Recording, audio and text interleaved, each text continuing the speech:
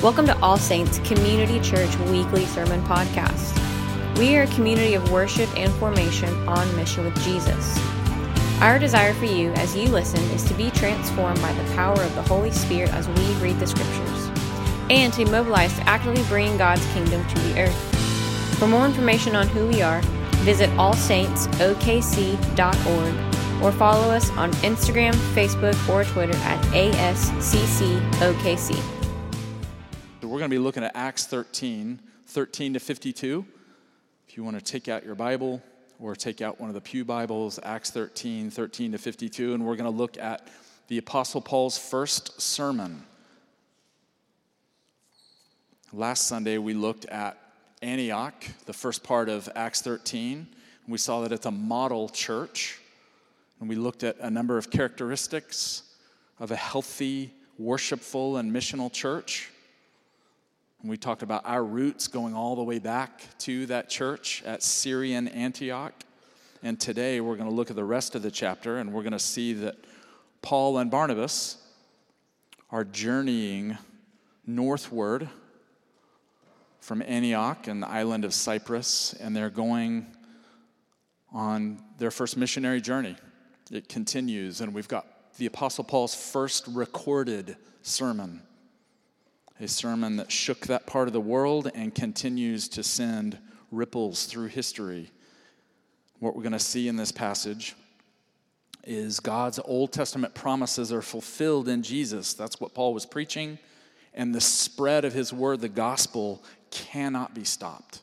That's the point of the passage. The word of God fulfilled in Christ and the unstoppable gospel that's beginning to make its way through the Gentile world. And at this point, we're about 500 miles outside of Jerusalem, and we've reminded ourselves that Jesus said in Acts 1:8 the gospel would go from Jerusalem to Judea and Samaria and to the ends of the earth, and we're beginning to see that. We're halfway through the book of Acts, and this is really starting to gain traction.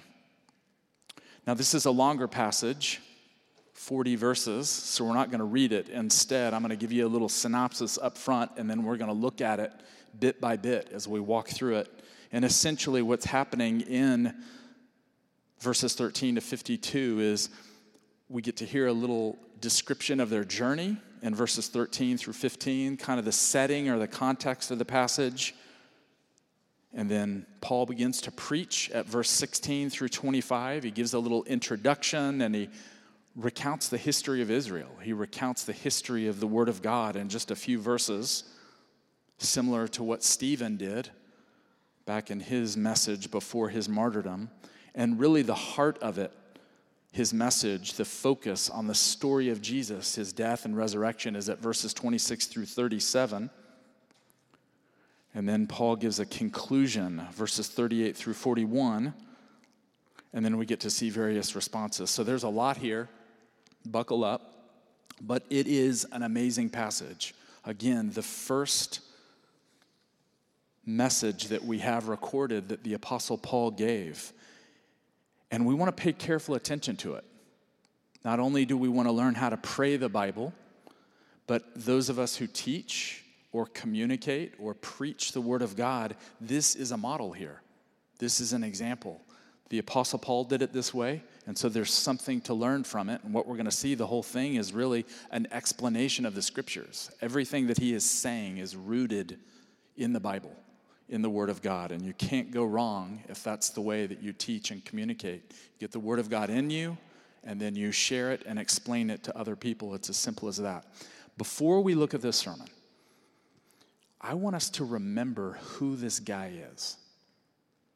Okay? Sometimes we just move into kind of the Apostle Paul mode, and we see he wrote all these amazing letters. He wrote the book of Romans. He's going to go on to unpack many of the things that he mentions in this sermon in Galatians. Friends, this dude was a Christ hater a matter of a few years ago. He hated Christ. He hated Christians. It was his life purpose to hunt them down in their homes and throw them in prison. I don't think that we contemplate that enough. This guy was a mess. He was hell-bent. He was determined. He had resolved with all of his might to stamp out the gospel, to put out the word of God, to fight with everything he had. And here he is, post-encounter with the resurrected Jesus, and all of that same capacity and fire and passion is now completely readjusted, and he is a Christ lover, a Christ preacher, a fellow sufferer with Christ. This is mind-blowing. Would you agree? So it could just go by, this is Paul's first message, but we have to keep reminding ourselves of who this man was. And through an encounter with the resurrected Jesus on the road, he saw the glory of God in the face of Jesus, and his whole life was transformed through an encounter with Jesus. And then he goes on to preach the unstoppable gospel. And we're going to see in the next chapter that they will take him outside of the city oftentimes and throw big rocks at him and pelt him and try to kill him. And what's he do? He gets up off the ground and he goes at it again. He's like, Barnabas, where's the next city? This dude is unstoppable. And yes, he was unique. He was an early messenger, an apostle. But friends, the same Holy Spirit that's on Paul is on us and fills us. He's not just in a complete unique category of his own. He becomes an example, doesn't he? This isn't my idea. This is what he says. He says, follow me as I follow Christ. Do what I do. You're filled with the same Holy Spirit. So let's look at this setting here, verses 13 through 15. Then Paul and his companions set sail from Paphos. Let's put a slide up there just so we can see it before this happens. You can let your eyes adjust there. You can see Antioch on the far right, Antioch of Syria. And then if you hang a left, kind of southward, westward, you can see the island of Cyprus. That's where they've been. On the far left, Paphos there, and they're getting ready to sail up northward to Perga. They came to Perga in Pamphylia. John, this is John Mark, you remember, goes on to write the Gospel of Mark. He left and returned to Jerusalem. But they, Paul and Barnabas, went on from Perga and came to Antioch in Pisidia. And on the Sabbath day, they went into the synagogue and sat down.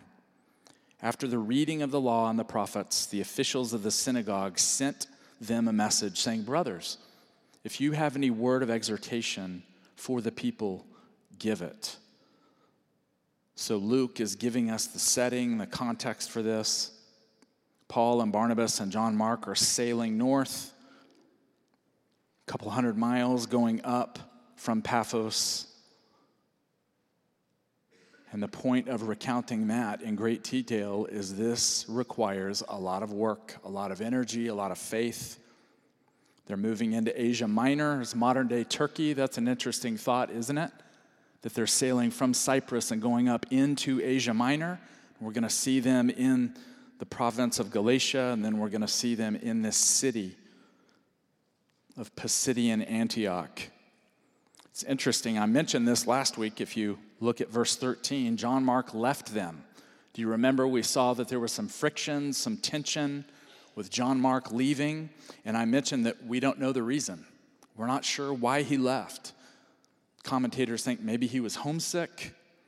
Maybe he resented the fact that while the ministry trip was happening, this first missionary journey, that the primary leadership began to shift from Barnabas to Paul. He was related to Barnabas, so maybe John Mark was frustrated with that. Who knows? It's all speculation, right? The text does not tell us. Maybe he saw Paul's bold evangelism of the Gentiles and said, man, you got to tone it down a little bit. Maybe he was sick. These were areas where malaria would break out.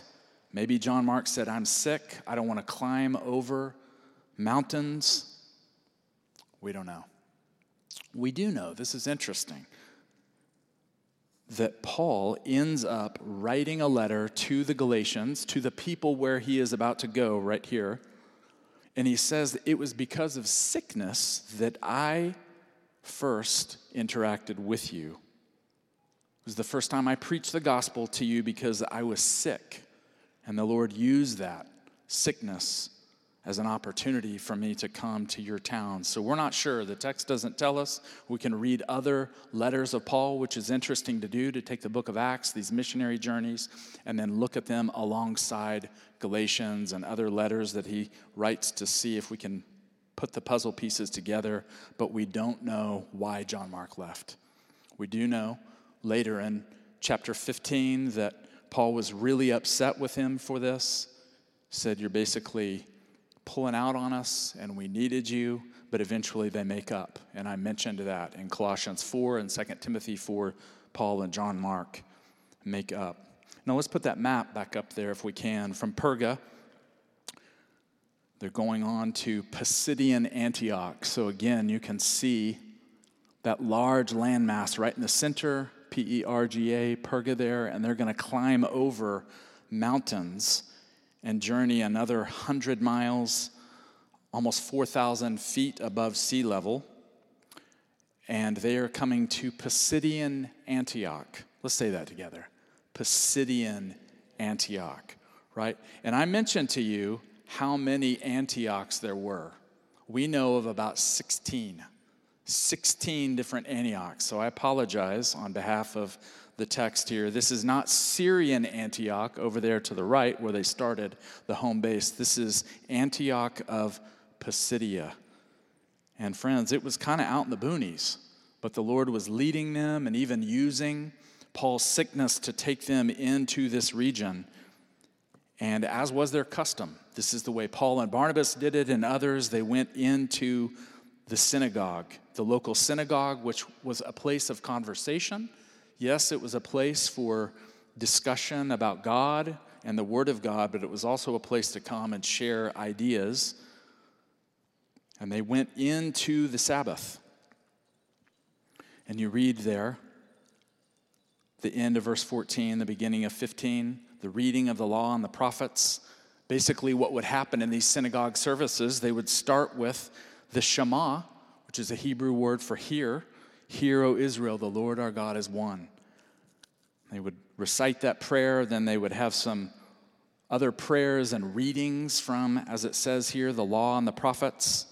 And then they would have someone give an exposition of the passages that had just been read. So Paul and Barnabas roll into town, and when it's a town like that, you're in the local synagogue, you know when someone is an outsider, when they're a visitor. So they recognize Paul and Barnabas. Some people think also that Paul probably wore something that signaled that he was a rabbi. So he came into the synagogue wearing something, and they said, he's a rabbi. They probably learned that he had studied with Gamaliel, the well-known rabbi, and so they asked him to give a message there. Brothers, if you have any word, little did they know what was about to happen. They were inviting the flamethrower known as Paul into their community to comment on the Word of God, which he did, because he was a faithful Jew and he knew those scriptures back and forth. He had been blinded to the very scriptures that would have been read. He did not see their fulfillment in Christ. But then he did. In Acts 9 we read. So he's got a whole new worldview, a whole new view of the Bible, and he's getting ready to share that. Let's look at it at verse 16. I'm going to read 16 to 25. Paul stands up with a gesture, probably calling attention, and he begins to speak. You Israelites and others who fear God, listen. The God of this people Israel chose our ancestors and made the people great during their stay in the land of Egypt. And with uplifted arm, he led them out of it. For about 40 years, he put up with them in the wilderness. Sorry, I got to just stop there. God puts up with them. He puts up with us, doesn't he? For about 40 years, he put up with them in the wilderness. After he had destroyed 7 nations in the land of Canaan, he gave them their land as an inheritance. For about 450 years. After that, he gave them judges until the time of the prophet Samuel. Verse 21, then they asked for a king, and God gave them Saul, son of Kish, a man of the tribe of Benjamin, who reigned for 40 years. When he had removed him, he made David their king. In his testimony about him, he said, I have found David, son of Jesse, to be a man after my heart, who will carry out all my wishes.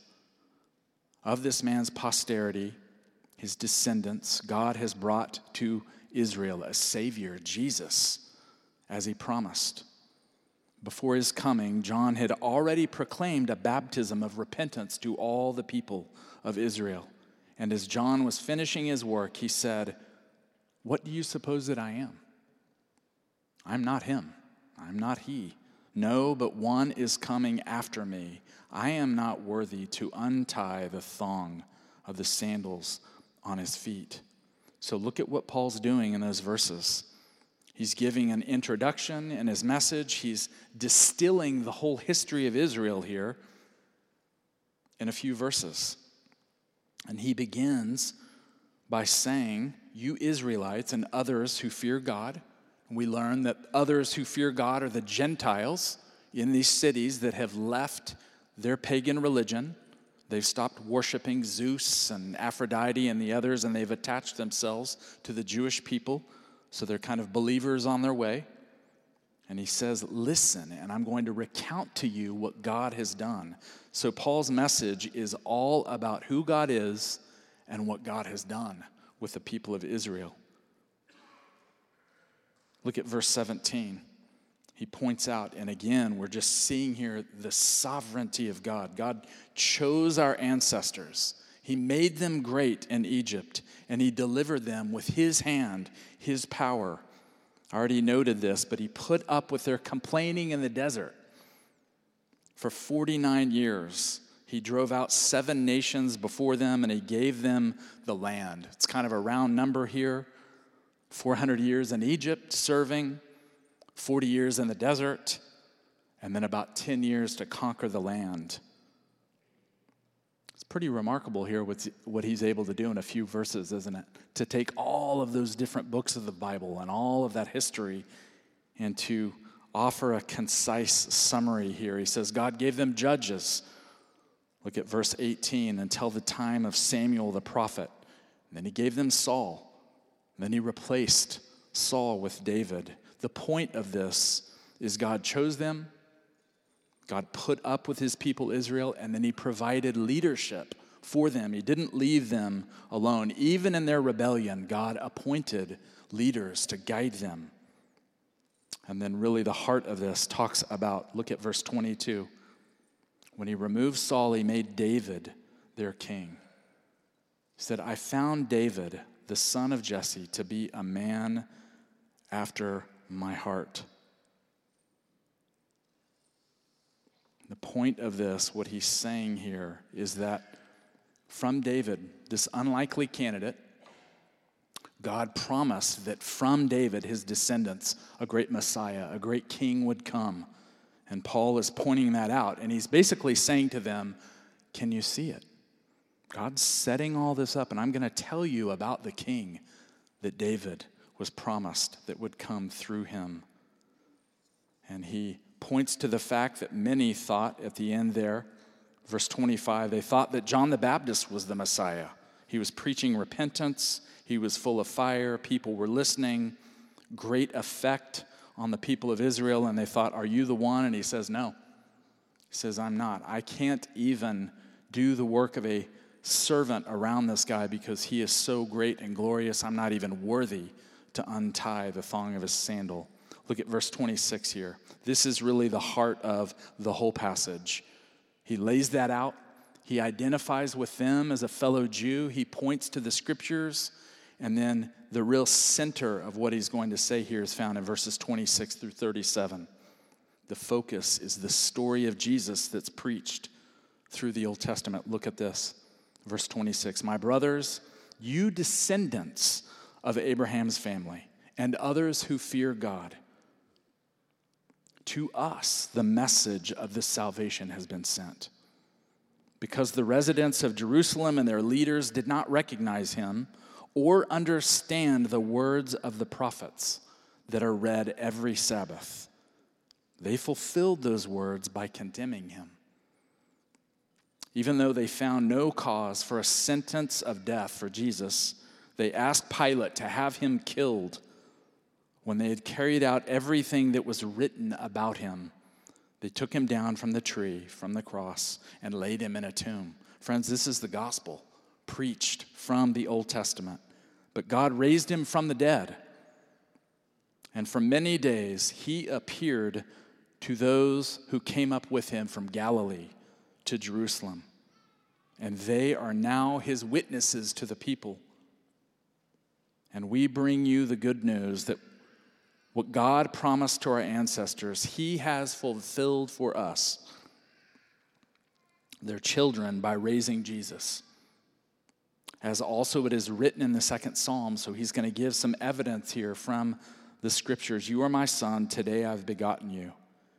As to his raising him from the dead, no more to return to corruption, he has spoken in this way, I will give you the holy promises made to David. Therefore, he has also said in another psalm, you will not let your Holy One experience corruption or decay. And then look what he says at verse 36. For David, after he had served the purpose of God in his own generation, died. He was laid beside his ancestors and experienced corruption or decay. But he whom God raised up experienced no corruption. So Paul is preaching to them the story of Jesus, the promised Messiah, and this will be Paul's message from here on out. Opening the scriptures, explaining like Jesus did in Luke 24, that the very Old Testament scriptures preach him. Jesus is the focus of his message here. Jesus is the story of our message, not John the Baptist, not Paul, not any other idea. It's a message of salvation. Then he goes on to show them through 3 verses. Look at verse 33. He uses Psalm 2, he uses Isaiah 55, and he uses Psalm 16 to show them in their very book. Can you see it? Can you see the Messiah is promised here? And again, most likely, all of this was in Paul's heart. He didn't have a scroll that he's unrolling, and he had this committed to memory. He was meditating on the Word of God. It was stored inside of him. So in a moment like this, he could call up the passages that Jesus had highlighted to him. Psalm 2, Isaiah 55, Psalm 16:10. It can be a little strange for us, can't it, to look at something like Psalm 16 and think, how in the world does that preach Jesus? But the point of it is David did not fulfill these passages. They were given, they were pointing to David, but there was someone else way beyond David that would fulfill these passages. That is what Paul's point is here. David died. David experienced corruption. His corpse was buried next to his ancestors. He decayed. The text says one will come one day, and he won't experience decay. He will be raised from the dead. Friends, this is rich. This is the message of the Apostle Paul that he'll go on to explain, especially in the book of Galatians and the book of Romans. Then he makes an application. Let's look at that briefly. Look at verse 38. How are we doing? Trying to condense the Apostle Paul's preaching. It's massive in just a few minutes, and the whole point is the power of the Word of God. God promised a Messiah. He came in the person of Jesus, and here Paul is saying, I've encountered him. Let me show you in the Word of God where it described him and foretold his coming. Then now he's going to tighten the screws a little bit. Look at verse 38. Paul's saying to these Jewish people, these Gentile God-fearers, let it be known to you, therefore, my brothers, that through this man, Jesus, forgiveness of sins is proclaimed to you. By this Jesus, everyone who believes is set free. Look at that. By this Jesus, everyone who believes is set free from all those sins from which you could not be freed by the law of Moses. That's the gospel right there. Beware, therefore, that what the prophets said does not happen to you. Look, you scoffers, be amazed and perish, for in your days I am doing a work that you will never or would not believe, even if someone tells you. Paul is giving an application here to his message. And again, this is just a few years into his walk with Jesus. And the Holy Spirit has given him such insight into the scriptures, the Word of God, the Old Testament, that he's now warning his other fellow Jews and God-fearers, Jesus has come. He alone can set you free. He'll go on to say that the law is a good thing, won't he? He'll go on to say in Galatians 3 that the law is like a tutor or a school teacher, and it can actually lead you and bring you to Christ, but you need Christ. You don't just hang out with your school teacher your whole life. The law is a good thing. The law is like an X-ray machine. I heard a pastor give an image of this one time, that the law is a wonderful thing, right? The book of the law, the Torah, the scriptures, it's a guide, it's awesome, it's wonderful. Paul will say it's fulfilled in Christ, but it's like an X-ray machine. If you go to the doctor, you've messed up your arm, you're pretty certain there's a fracture in there, but you need to have it X-rayed, and you go and they take an X-ray, and sure enough, there's a fracture in there. And so the doctor says, hey, I've got the printout of your fracture. Would you like to take it home with you? And you said, yeah, I think that sounds great. Could I have that? And could I get it blown up so it's rather large, because I'm going to wrap it around my arm and tape it up, and then I'm going to go home. So thank you, doctor. I'm out of here. That's kind of like the law. The law is an X-ray machine that shows you where the fractures are in your life. Shows us. We read it. The Apostle James says it's like a mirror. You look into it and it reflects back to you how much you need God. But how foolish is it to think that we take the X-ray and wrap it around our arm without saying, hey, doc, I need you to set the bone. I need a cast here. We need the doctor, right? And so the law, as Paul is saying here, he's saying Jesus is the one who sets you free at verse 39. He is the one who sets you free from your sins. The law, all the law does is diagnose the problem and show you how much you need God's forgiveness. That's the point. Friends, look at that.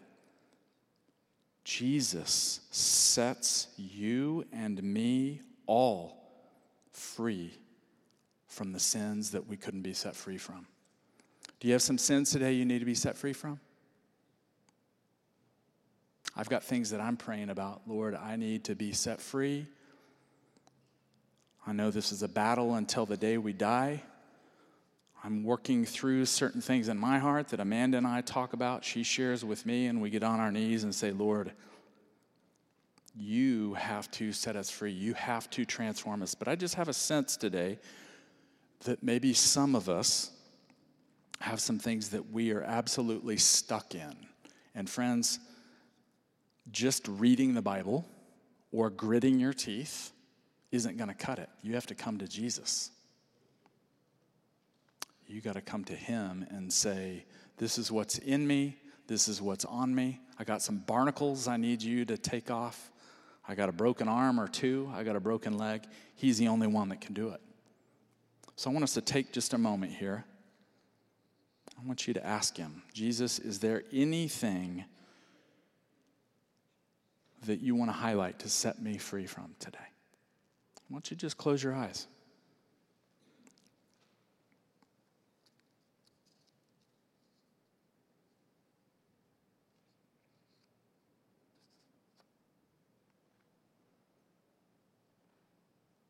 Search our hearts, Holy Spirit.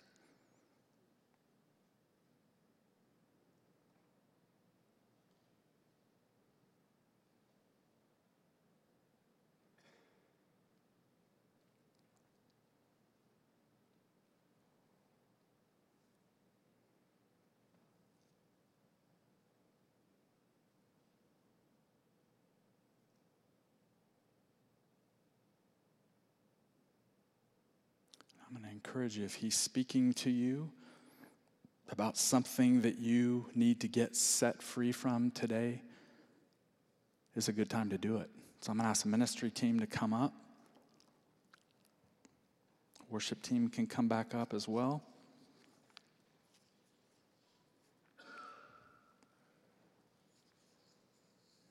Friends, Jesus is the only one who can set us free. Whatever it is that you're wrestling with, grappling with, you fill in the blank. Could be an addiction, could be a secret sin, could be unforgiveness, could be jealousy. He doesn't just point it out, he points it out so that he can heal you. I even sensed as Luke was sharing that story with those middle school guys that the Lord wants to do that with us. He likes to clean house regularly if we open up to him, and he's the great physician. Why don't we stand? There's a lot more in this text. We didn't look at how people responded. Maybe we'll do that next week. We're going to start with chapter 14. But I want us to just see the power of the Word of God. This is the Apostle Paul. He's experienced this. He's been set free from sin, and now he turns to these people and he says, Jesus can set you free too. He can transform you and set you on a whole new course of life. So Lord, we thank you for your Word. Thank you that your Word goes to work on us, that it's unstoppable. Thank you that your Word was spreading through the world at that time, and how much more now. We say that your Word, your gospel will go to the end of the earth. All nations will hear, and then the end will come. We love you, Lord.